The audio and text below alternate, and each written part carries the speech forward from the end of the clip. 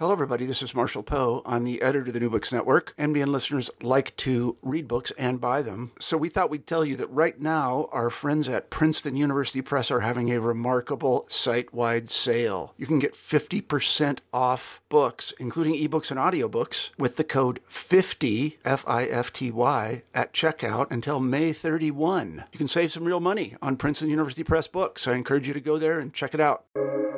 Welcome to the New Books Network.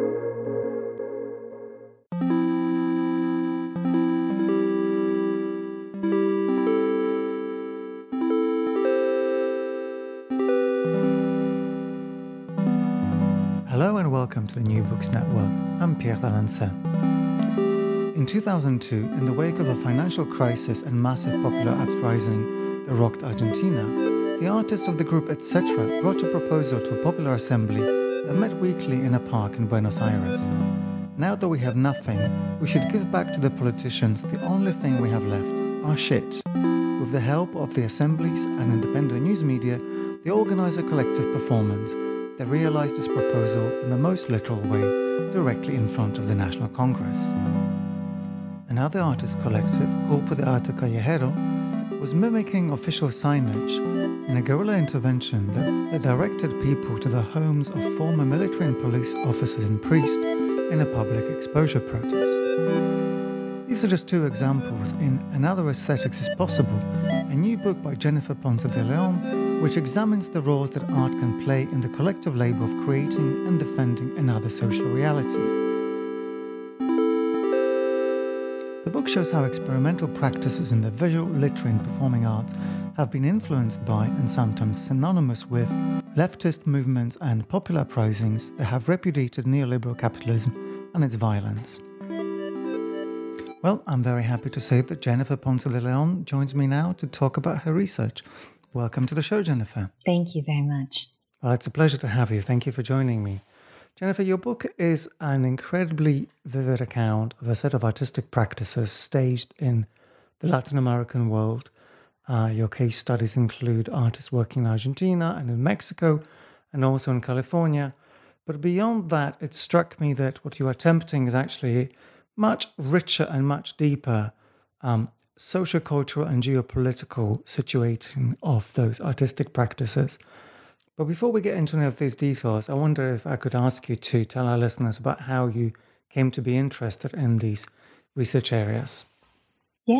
Okay. Thank you. So, I think this book really grew out of research questions that I've been interested in for, I'd say, 20 years. And that most broadly, these are questions about the role that cultural productions, the arts, artists, and professional intellectuals have in class struggles, but more specifically, the role that we have or can have in struggles of the popular classes towards within egalitarian or emancipatory projects. So, and then I think related to this are questions about how to historicize politicized art practices or, artistic practice whose social lives are bound up with political struggles. The research for this book really was about 20 years in the making.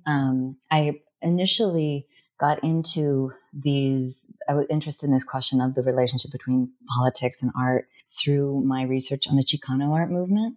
And the Chicano movement was a social movement that emerged in the U.S. Southwest in the 60s and 70s among working class Mexican Americans and had a really vibrant cultural expressive component to it in literature and theater and arts. And that was sort of how I first became really interested in thinking about these questions of artists' roles in social struggles. And I did research on the arts of that movement for many years. And then, and I should also say that I also learned a lot about the history of that movement through my interest in the arts of the movement and through interviewing artists who were involved in it. And so I think that also, fueled my interest in the way that that culture has this important role within social movements, and that and it also gave me this interest in the ways that social movements, disseminate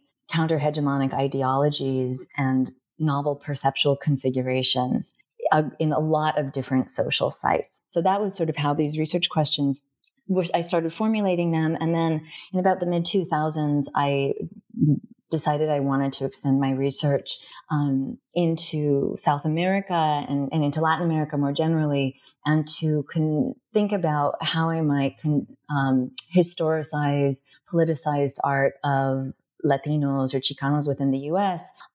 Together with, as part of more hemispheric history and a more international history. And initially, I was going to do that work, kind of thinking more about the time frame of the Chicano movement, as that was my framework from the 60s and 70s. But when I went to do research in Chile and Argentina, more specifically in Santiago and Buenos Aires, I just became really engrossed in the artistic and political communities there, and that shifted my research to a much more contemporary framework, even though I had been interviewing contemporary, artists who were, active in the 2000s. But I decided I really wanted that to be the focus of my research. So more also of a kind of generation of artists who grew up and started the practice in the throes of the, neoliberal 90s, and also in connection to movements that really flourished in the 90s and 2000s. So I ended up doing a lot of research in Buenos Aires and living there for many years and following the artists and there. And then it was from that I ended up developing a much more deeper interest in Zapatismo. And I think it was noteworthy that there was the influence of Zapatismo was so important for the movements in Buenos Aires that I was studying. And so part of that also, I think, speaks to my desire to do a book that would connect these different sites, that could talk about how, movements in Southern Mexico are influencing people in LA and in New York and in Buenos Aires and vice versa, and that. So this a desire out of, that really, I think, also influenced my desire to do a more transnational or translocal or international, however you want to call it, history that could also situate these different practices within, a broader perspective on the Americas and the political and cultural currents that we can see, across that region. Mm. Well, I want to congratulate you on your choice, both of location and actually of a time frame. The latter for me was particularly interesting to be able to engage with histories of artistic practices that are taking place maybe over the last 20, 30 years, but to be able to situate them in a political movement that stemmed from the 60s and the 70s was actually incredibly interesting. But let's get started. To give our listeners an idea of what it is that we're looking at, you opened the book with a case study of the artist Fran Illich, who is doing something incredibly topical for us at the moment.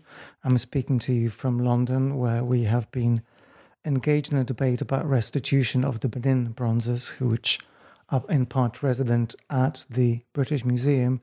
Well, Fran Illich has been engaged in a restitution drive of his own for quite a bit longer. So it would be great to hear about that. Sure. So the first chapter of the book is about this project by, as you mentioned, Fran Illich and the Diego de la Vega cooperative media conglomerate which is one of his various collective projects. So Illich, in the guise of Diego de la Vega, issued this petition that he really massively disseminated, calling for the restitution of this.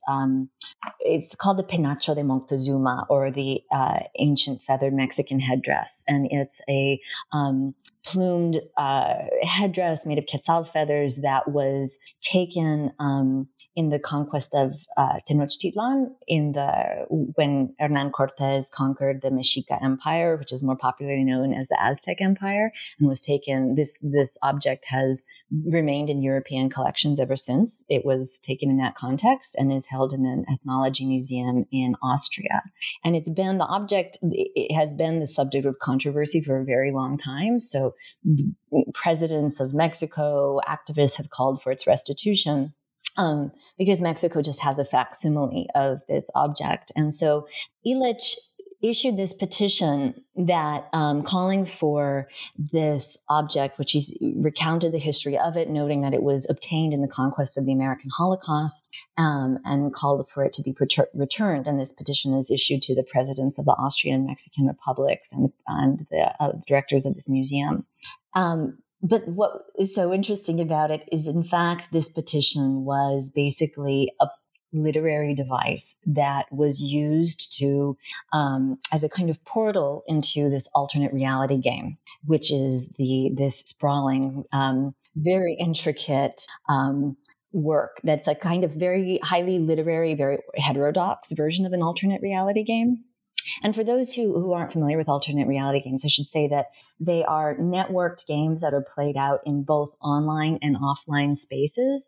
But one of the things that distinguishes them is they kind of erase the meta language that would identify them as games. So creating the impression that they are kind of part of the real world, right? And in a way they're integrated into the lives of the players. So this game proceeded in that way. So, people signing the petition didn't necessarily know that it was part of this larger work, but they became, through using this device, Illich enrolls people into the Penacho Support Network, which is charged with obtaining the feathered crown.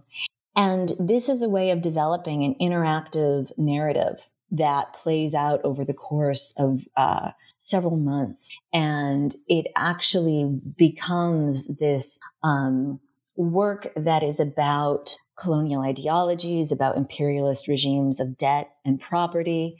And Illich, in fact, when I asked him, I said, what did you do with this petition?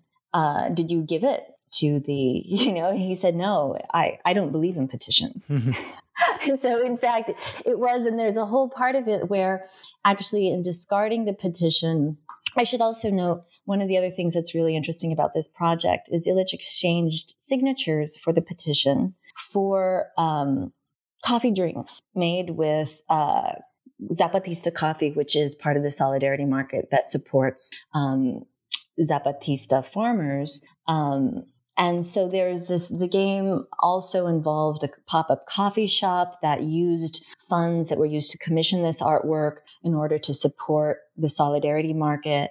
And in the end, Illich proposes that, in fact, he doesn't want to give this headdress back to the Mexican museums. And the work has this really sharp and very smart critique of the kind of uses of indigenous artifacts and signifiers of indigeneity to support a kind of Mexican nationalism that is in fact very hostile to living indigenous people.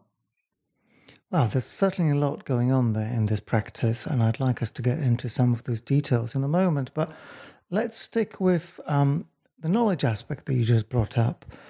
And Illich seems to be dealing with a notion of indigenous knowledges. He's certainly resonating and responding to colonial knowledges, and he seems to have set up his own framework for international relations in what he's doing. And despite of these complexities, and I hope you can forgive the bad joke, but I kept on thinking about Fran Illich's namesake, Ian Illich, and his work, Deschooling Society. So I think it will be interesting to spend a moment trying to untangle some of these associations. Oh, thank you. Yeah, that's a great question. And I appreciate that connection to Ivan Illich. Though I should note, Fran Illich is named after Lenin, in fact. One of the things I argue about this work is that it provides what I describe a kind of stereoscopic view, which is in stereoscopy is how we see depth because we have differently situated eyes, right? So it combines it through the combination of two different perspectives. And I think that this work does that in a way that offers a very profound critique of colonial imperialist ideologies by bringing together examples of those alongside what an anti-colonial view of these phenomena might be, like juxtaposing the ideas of property that, that this museum owns this object and that, all what can be done would be just, asking for its return, juxtaposes that, for example, to the idea that in fact those to whom this object rightfully pertains could charge interest for the commercial use of this object by this Austrian museum over the course of hundreds of years. So that's a kind of, anti-imperialist accounting of wealth, and also even thinking about the kind of rents that are made off of looted wealth, from colonized people. And there's a lot of examples throughout the work that does this. And also, I think I find this a really rich example for thinking about ideology more generally and about colonial ideologies more specifically, because this work also addresses, even the ways that we think of the global economy, certain moral economies, the way that our morality is shaped, ideas of kind of, humanitarian concern are shaped. And it really shows the kind of systemic erasures and perversions that colonialism produces in these phenomena. Part of that has to do with like the memorialization or historicization of the American Holocaust, the genocide of indigenous people in the Americas, which the work juxtaposes to kind of memorializations of the Nazi Holocaust. And one of the things, I argue is that in juxtaposing a kind of anti-colonial view of these phenomena to the way that they're generally conceived in bourgeois colonial ideologies, the work shows us that these really are competing worldviews and that they're very comprehensive, but that they're not inversions of each other, and that an anti-colonial critique is not simply not just a critique or a correction, but it in fact is a competing world of sense-making that in fact provides a more comprehensive view of the world, because it takes into account the totality of, for example, the global economy, the types of knowledge production, like you were talking about, that is continually blocked by these colonial projects. The work also takes, contemporary anti-colonial praxis as a real explicit inspiration and kind of orientation. In this case, it's the Zapatistas as a kind of privileged example of contemporary anti-colonial practice, and really centers the knowledge production from that movement as a way of thinking about what a kind of anti-colonial, anti-capitalist politics is in the contemporary moment, but how that also translates into knowledge and ideas that are pertinent to metropolitan art viewers in Austria as well, right? So there's also this idea of socializing this knowledge and this worldview, and the idea that it could somehow just be included in the way that things otherwise are, but that in fact what it's calling for is a total restructuring of the way we think, as well as the way we think about and treat things like, property accumulation, etc. Well, and that incompatibility, I think, remains. And for me, it was one of the things that was attractive in Illich's work, in which I read a bit of a mistrust for the decolonizing project. And I mean the decolonizing project in the context of a Western art institution or the academy. And Illich noted these kind of things himself. He tries to set up, as you describe, an Aztec chapel in Vienna. He tries to perform international politics through the medium of the museum gift shop. And of course, these things don't really go anywhere.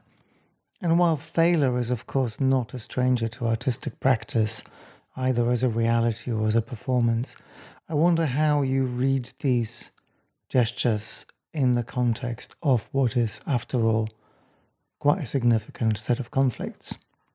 Yeah, I think that's a great question. I think part of what this work is critiquing, and what I really appreciate in it is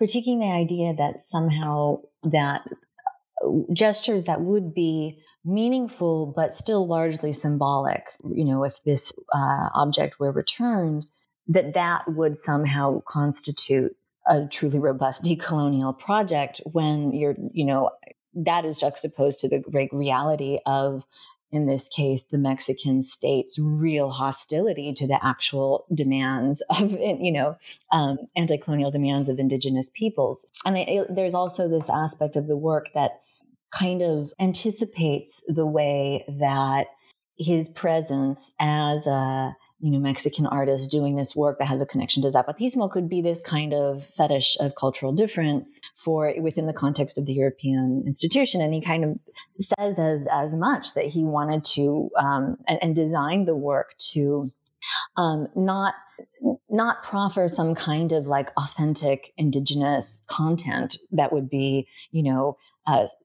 provide the kind of multicultural symbolic capital for this institution, in the way that sometimes that's how things are framed in these contexts. And so the work ends up, really juxtaposing in a way the kind of a cultural politics that would be largely symbolic and that would also be based on a kind of entreaty to these powerful colonial institutions, juxtaposes that to a more solidarity work with a rebel army in southern Mexico that has an explicitly anti-colonial, anti-capitalist project. And I think that for me, I'm actually working on an article now with my friend and colleague Anya Lumba about post-colonialism and post-colonial and decolonial thought. And it's I think that some of the concerns you raise are really important ones. And for me, what I think is sometimes disturbing about the way the uptake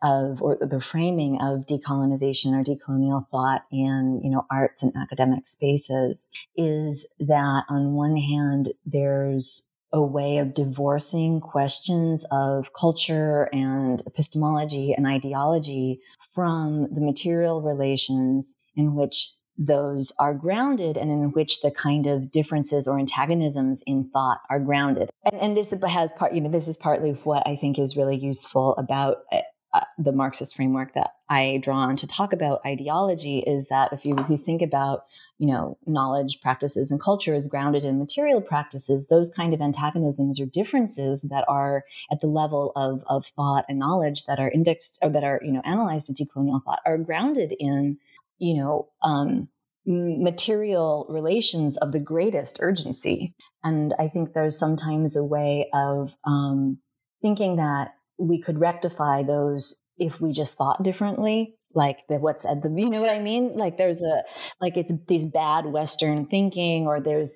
sometimes these issues are addressed at such levels of abstraction of thinking of like the problems with Western modernity or Western epistemologies that don't really do much to help us actually identify the actual agents that are involved in the actual conflicts where there's so much at stake. I've learned really a lot from particularly Latin American thinkers.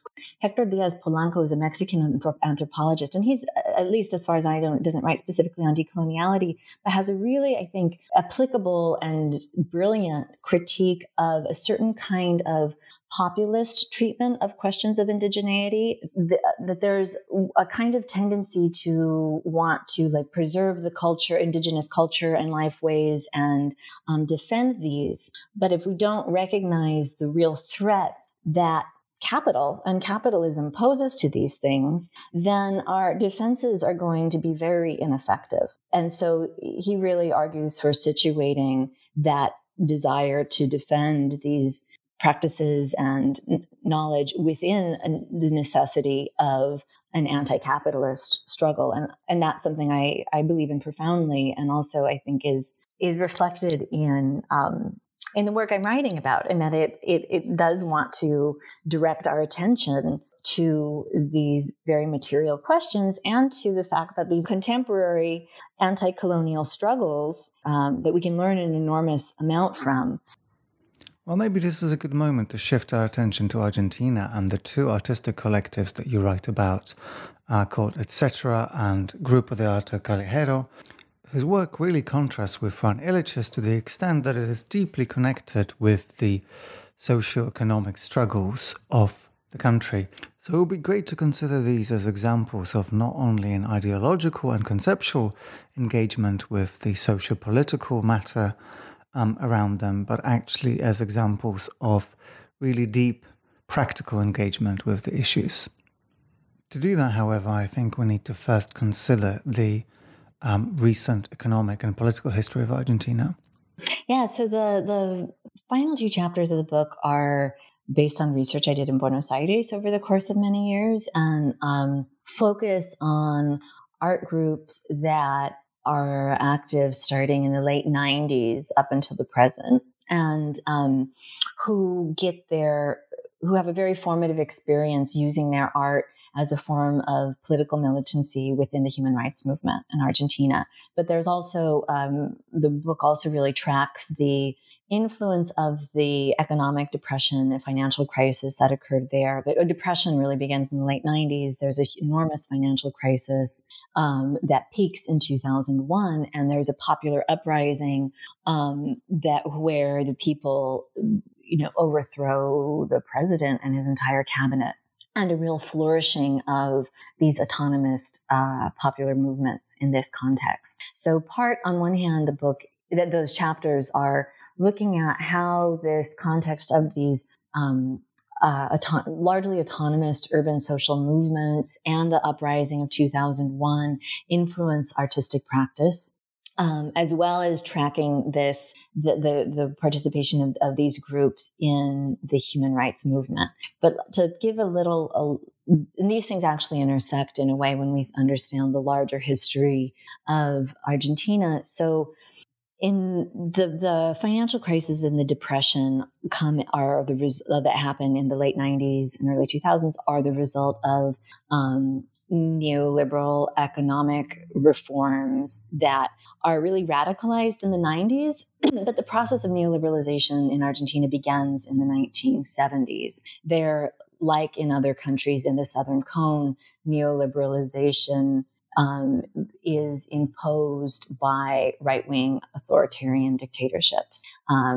People often, I don't know if people often know this, but this is the case in Chile, famously a kind of laboratory of neoliberalism under Pinochet. But there's also kind of homegrown versions of neoliberal economic policy that are imposed in Uruguay, Argentina, as well around this time. So the crisis of 2001 is also part of this larger history of these economic counter reforms, and is part also of the larger history of understanding neoliberalization as, particularly savage form of capitalism, as a kind of both a counter-revolutionary force and as part of a counter-revolutionary project that ruling classes carry out, around the world, hand in hand with the globalization of production from the 70s onward.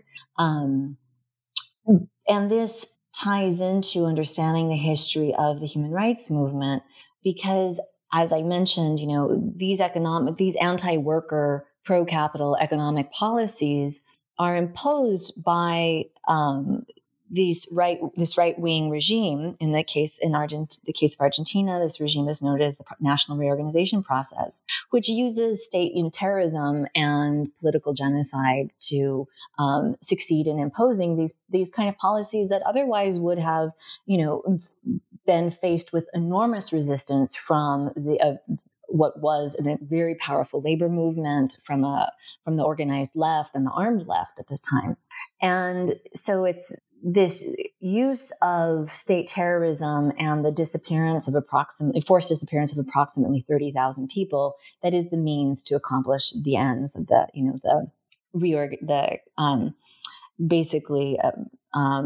kind of imposing a labor discipline and increasing the rate of the extraction of profit. So the human rights movement emerges in the 70s as a reaction to this, and it becomes initially by people and who are demanding the return of their disappeared loved ones, and then later demanding justice for the perpetrators of state terrorism. But after the return to constitutionalism and parliamentary democracy, in 1983, there's by the early 90s, there's these amnesties that are passed. So there can't be that ends the possibility of seeking formal justice for perpetrators of state terrorism. And the human rights movement as a reaction to this, develops a kind of form of popular justice that seeks to build a social condemnation of people who are involved in state terrorism. And this takes the form of, there's the tactic that's known there as escraches that involves publicly denouncing these people. And it's also it's important to understand that these are people who have legal protections at this time to not be prosecuted. This larger history helps us to understand how, the human rights movement and the reaction to state violence. Also, it's, I think, very important to see it within the larger political project of a, counter-revolution. This is also the way of decimating the armed left and attempting to kind of rid the country of communist and socialist ideologies, this use of state terrorism. And I think as well, the economic depression and financial crisis that emerges from decades of neoliberalization that is also the legacy of this history. So, but the artists that I write about, they are of the generation of the children of the disappeared. And many of them have, actual family connections to this history, loved ones who were disappeared, loved ones, parents, et cetera, who were militants, communist militants, et cetera. But they really are active in the 90s, where you have, formal democracy, or what I write about following William I. Robinson's work as polyarchy, because it's not, I think, a way of understanding a form of elite rule that has elections. And they are involved in the human rights movement, and particularly in using this performance-based work or urban interventions as part of these public denunciation protests that are called escraches.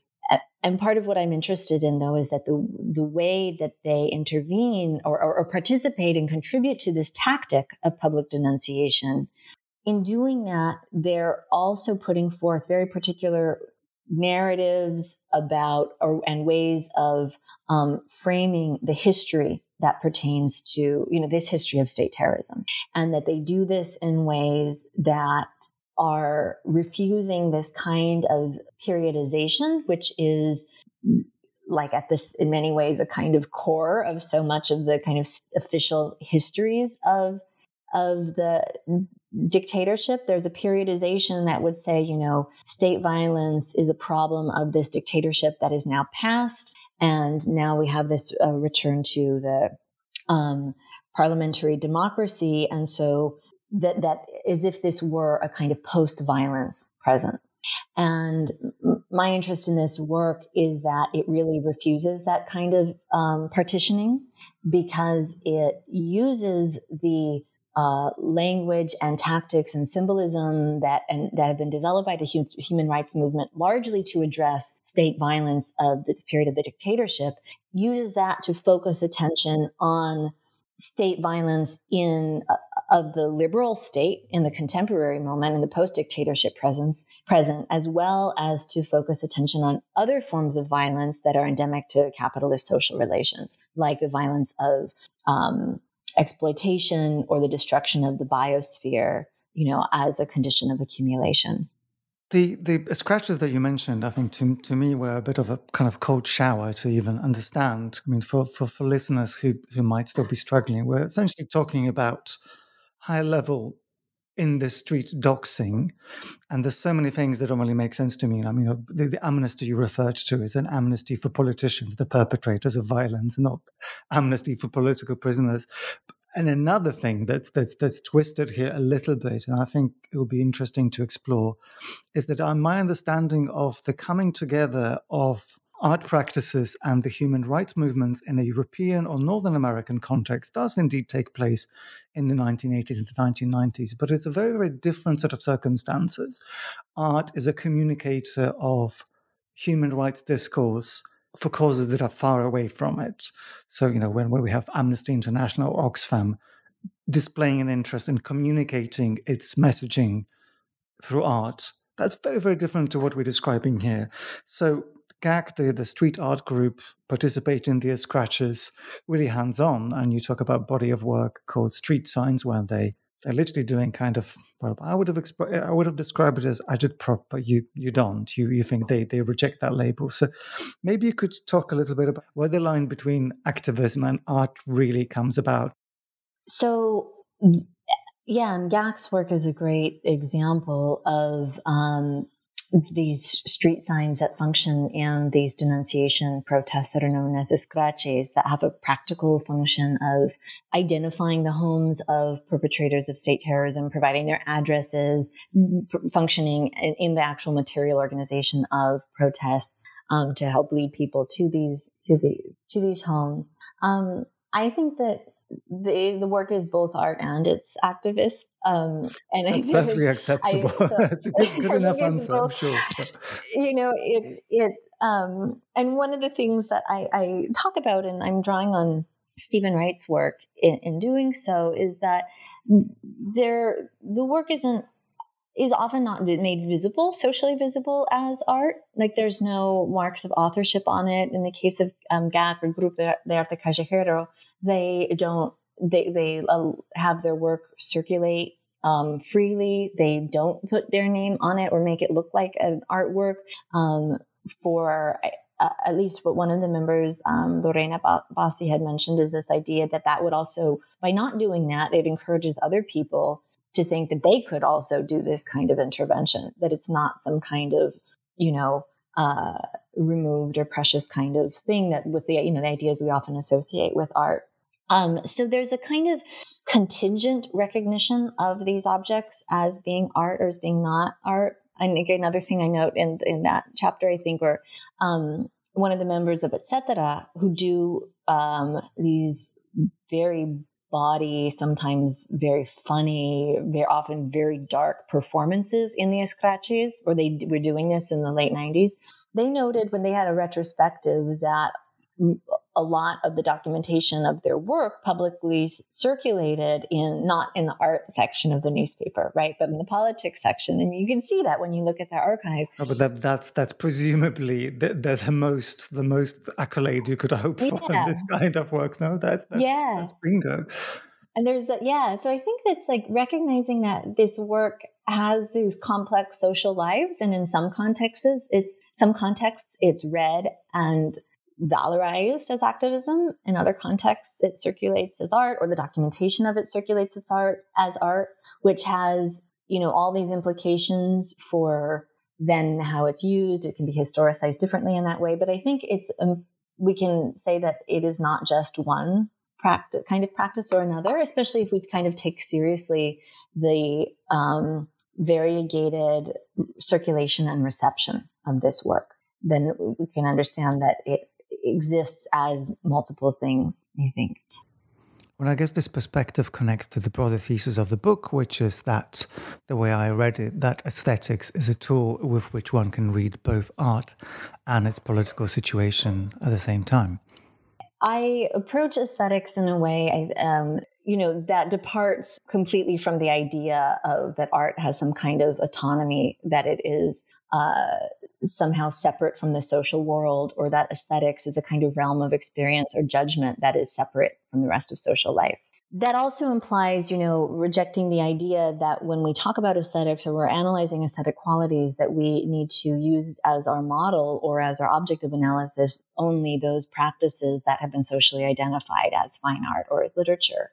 And we know the history of those, that's also a historical and contingent process, the way that certain things have been recognized as art or as not, and it's also a process that's very bound up with, the creation and preservation of hierarchies of cultural value, right? So departing from that, I instead really approach aesthetics as an essential component of ideology, and as a framework for thinking about ideology as a kind of aesthetic and compositional process.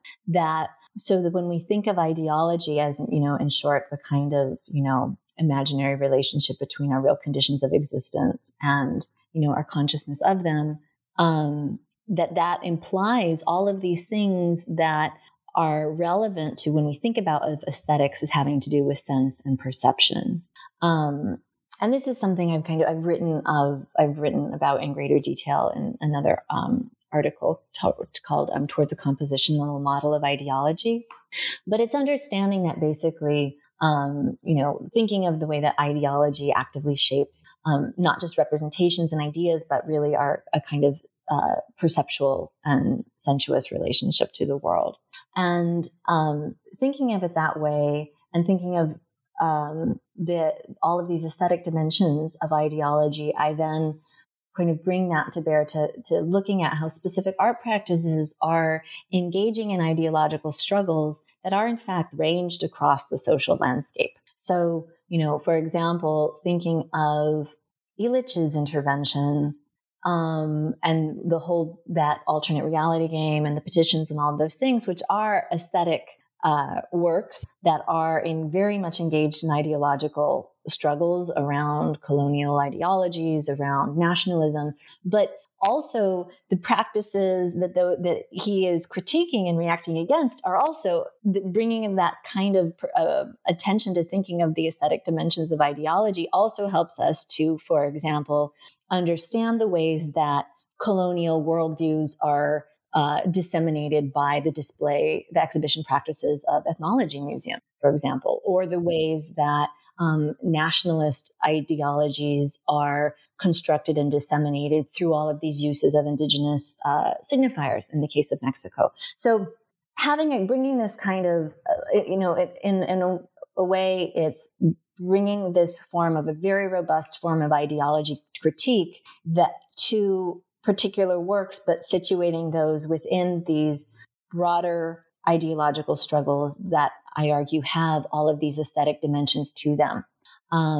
And because this also using this, thinking of aesthetics in this way, I felt was also necessary precisely because of the fact that the practices that I'm writing about don't just circulate in the world as art, as we were talking about. They also have been, understood as activism, as vandalism, as a business practice in the case of some of Illich's work, as a petition, So I needed also to develop a kind of, or utilize a more robust and expansive way of thinking about aesthetics that could also, account for the real social life of these practices.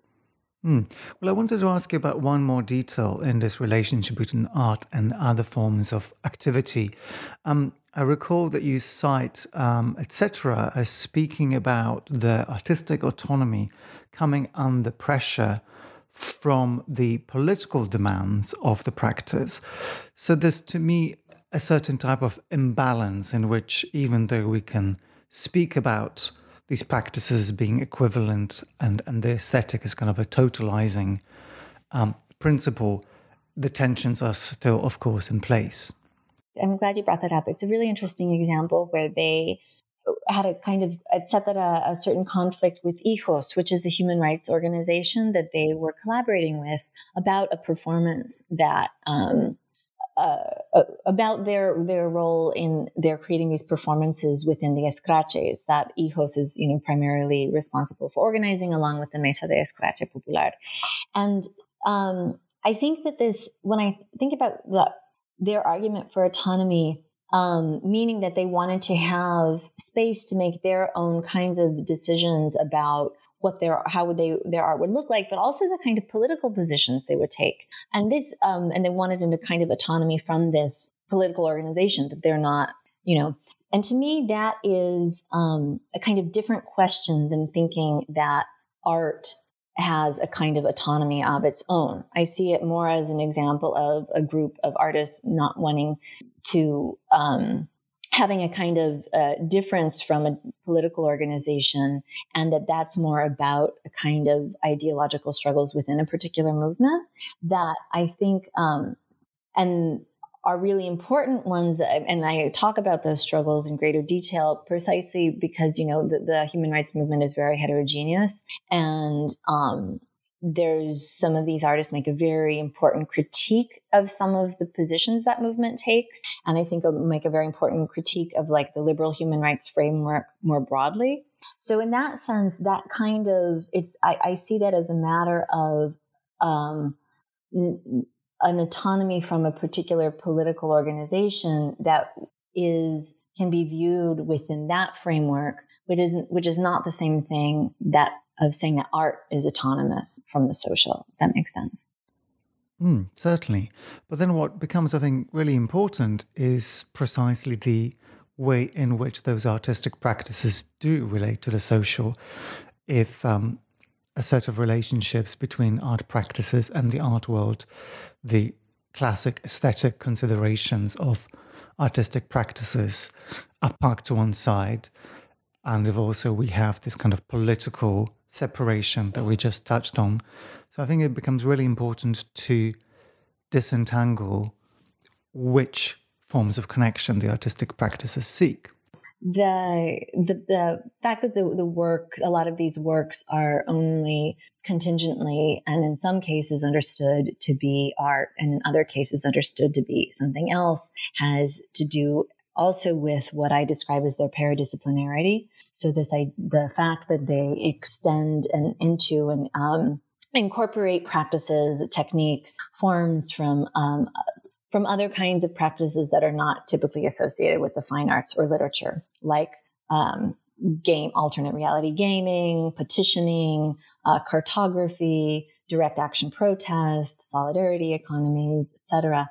And I talk about this as part of the experimentalism of these works, and I argue that talk about all of the works that I write about as being experimental. One of the works is also a kind of practice of guerrilla public history.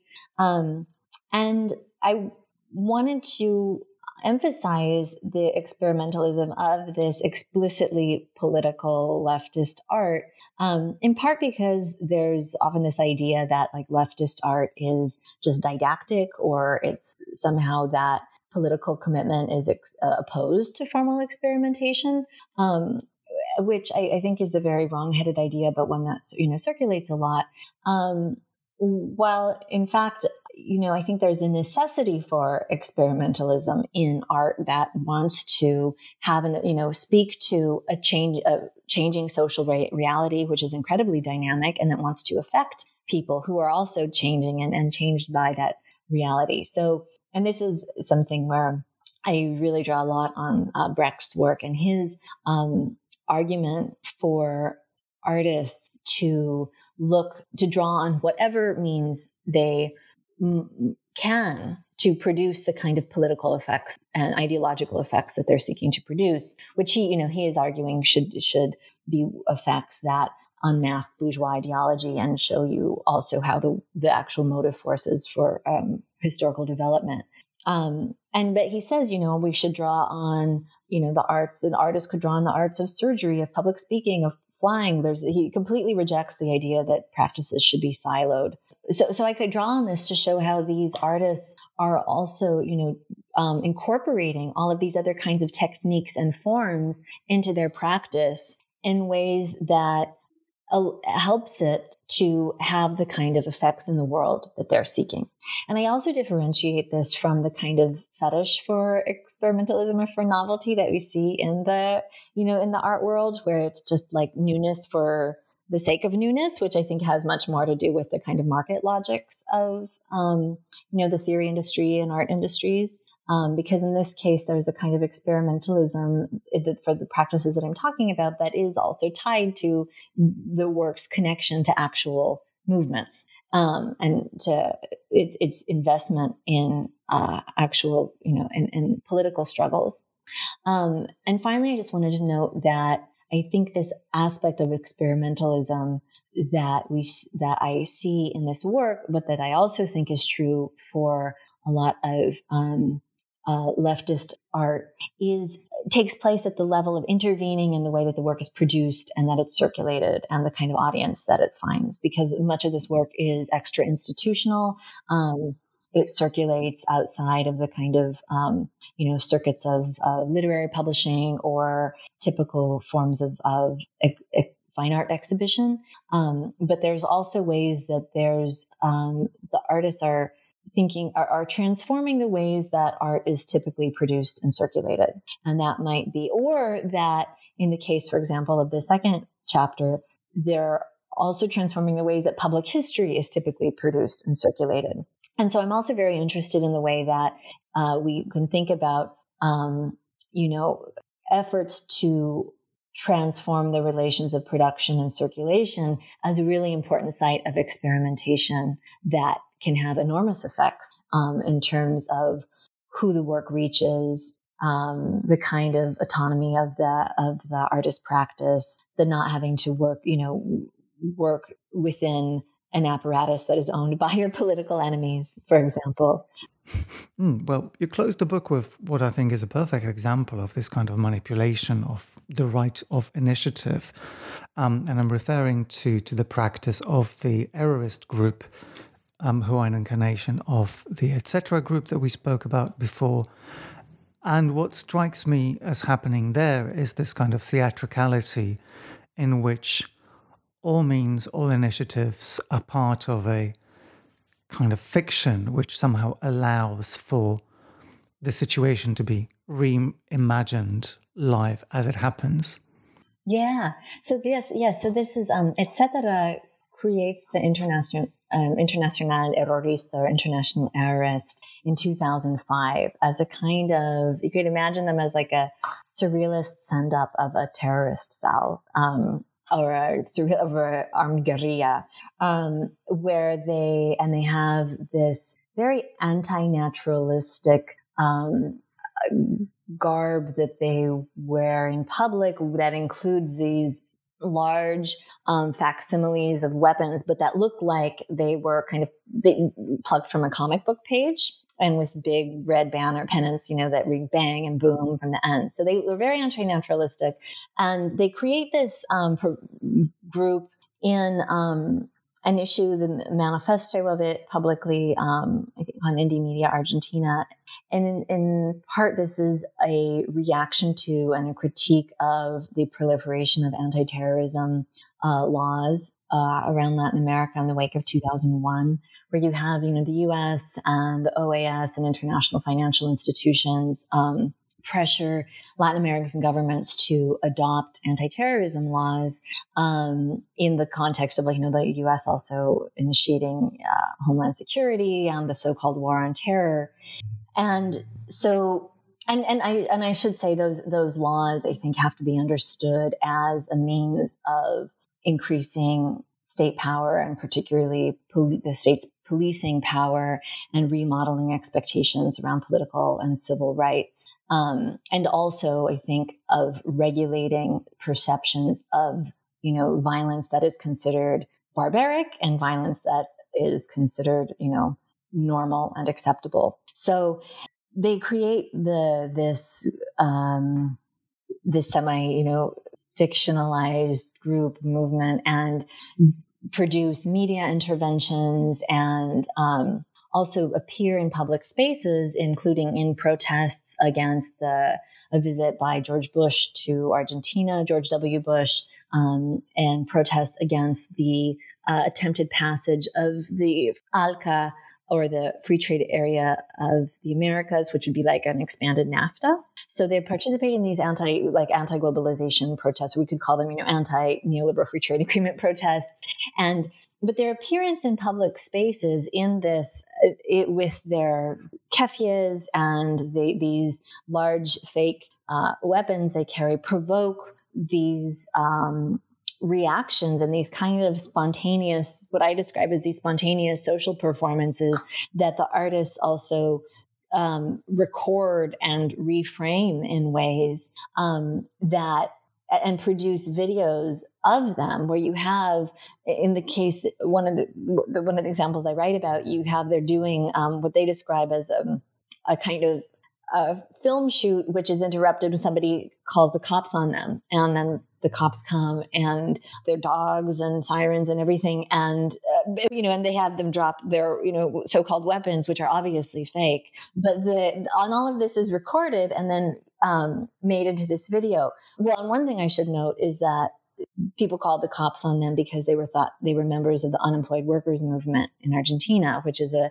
working class social movement that was really criminalized by the state and the corporate media at the time. So what you really see unfold in this spontaneous social performance is the security politics that has been actively promoted, where even though it's by error that the cops are called on these artists and they, who produce their forged filming permit and are, allowed to continue, their framing of the what unfolds actually shows us to see that, yes, this might have been an error, but the fact that people would call the cops if they think that they're seeing this person which has a figure that has been constructed for them as a criminalized figure of the so-called dangerous classes, and that the cop reacts accordingly and has this whole story about the danger of the anti-globalization protesters. So you really see that this has been a scripted performance, even though it's a spontaneous performance, but the security politics is what really scripted this, from the reactions of the cops to the reactions of the neighbors, et cetera. And I think that Etcétera's work is really brilliant in doing this. They've done other works where, example I don't write about in the book, but it was more recent, where the corporate media coverage of one of their actions in a performance where they had this enormous helicopter made of cardboard.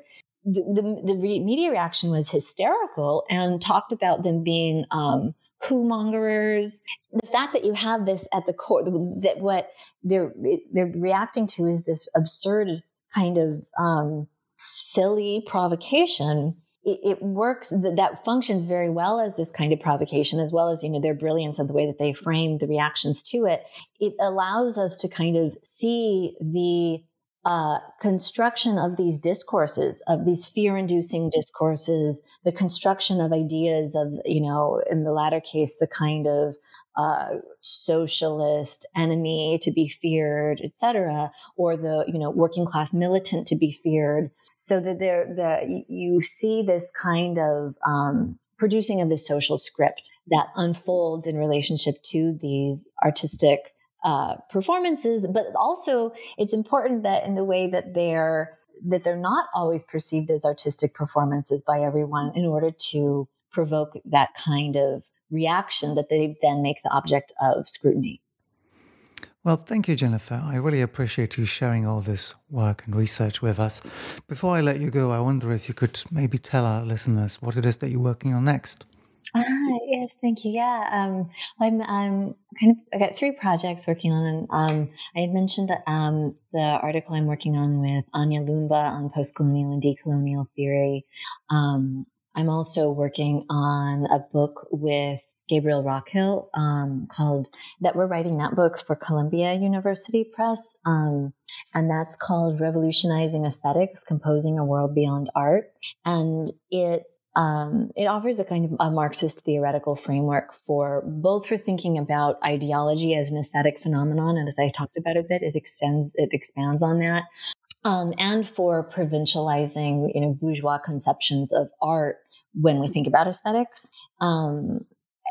And then the book also analyzes the social relations of cultural production as it overdetermines artistic creations. So how we, really can think about the relations of production and the political economy involved in the production, exhibition, circulation of the arts, while also really showing or discussing artists who have targeted these social relations of production as their object of intervention and transformation, ranging from Brecht to Teatro Campesino to Theatre of the Oppressed or Cine de Liberación.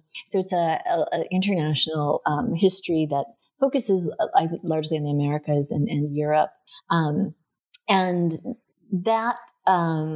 then I'm also starting another monograph that's provisionally entitled Envisioning Internationalism.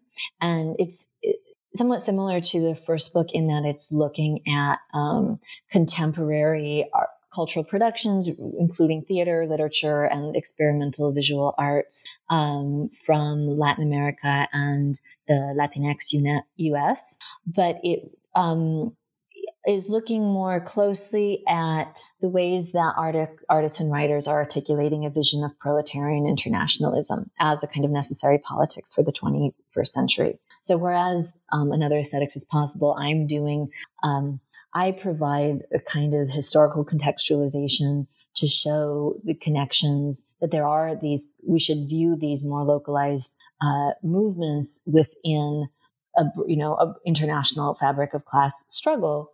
The new book I'm working on is more focused on projects that really put the question of internationalism at the center of their political and of their kind of cultural politics and the type of visions that they're offering us. Well, fantastic. I hope you'll come back to speak to us about both these projects when they're out. Jennifer, thank you so much for joining me today. Thank you so much. It's been a pleasure. My thanks go to Jennifer Ponce de Leon, whose book Another Aesthetics is Possible, Arts of the Rebellion in the Fourth World War is published by Duke University Press. I'm Pierre Delancey and the editor is Marshall Poe. Thank you for listening and join us next time.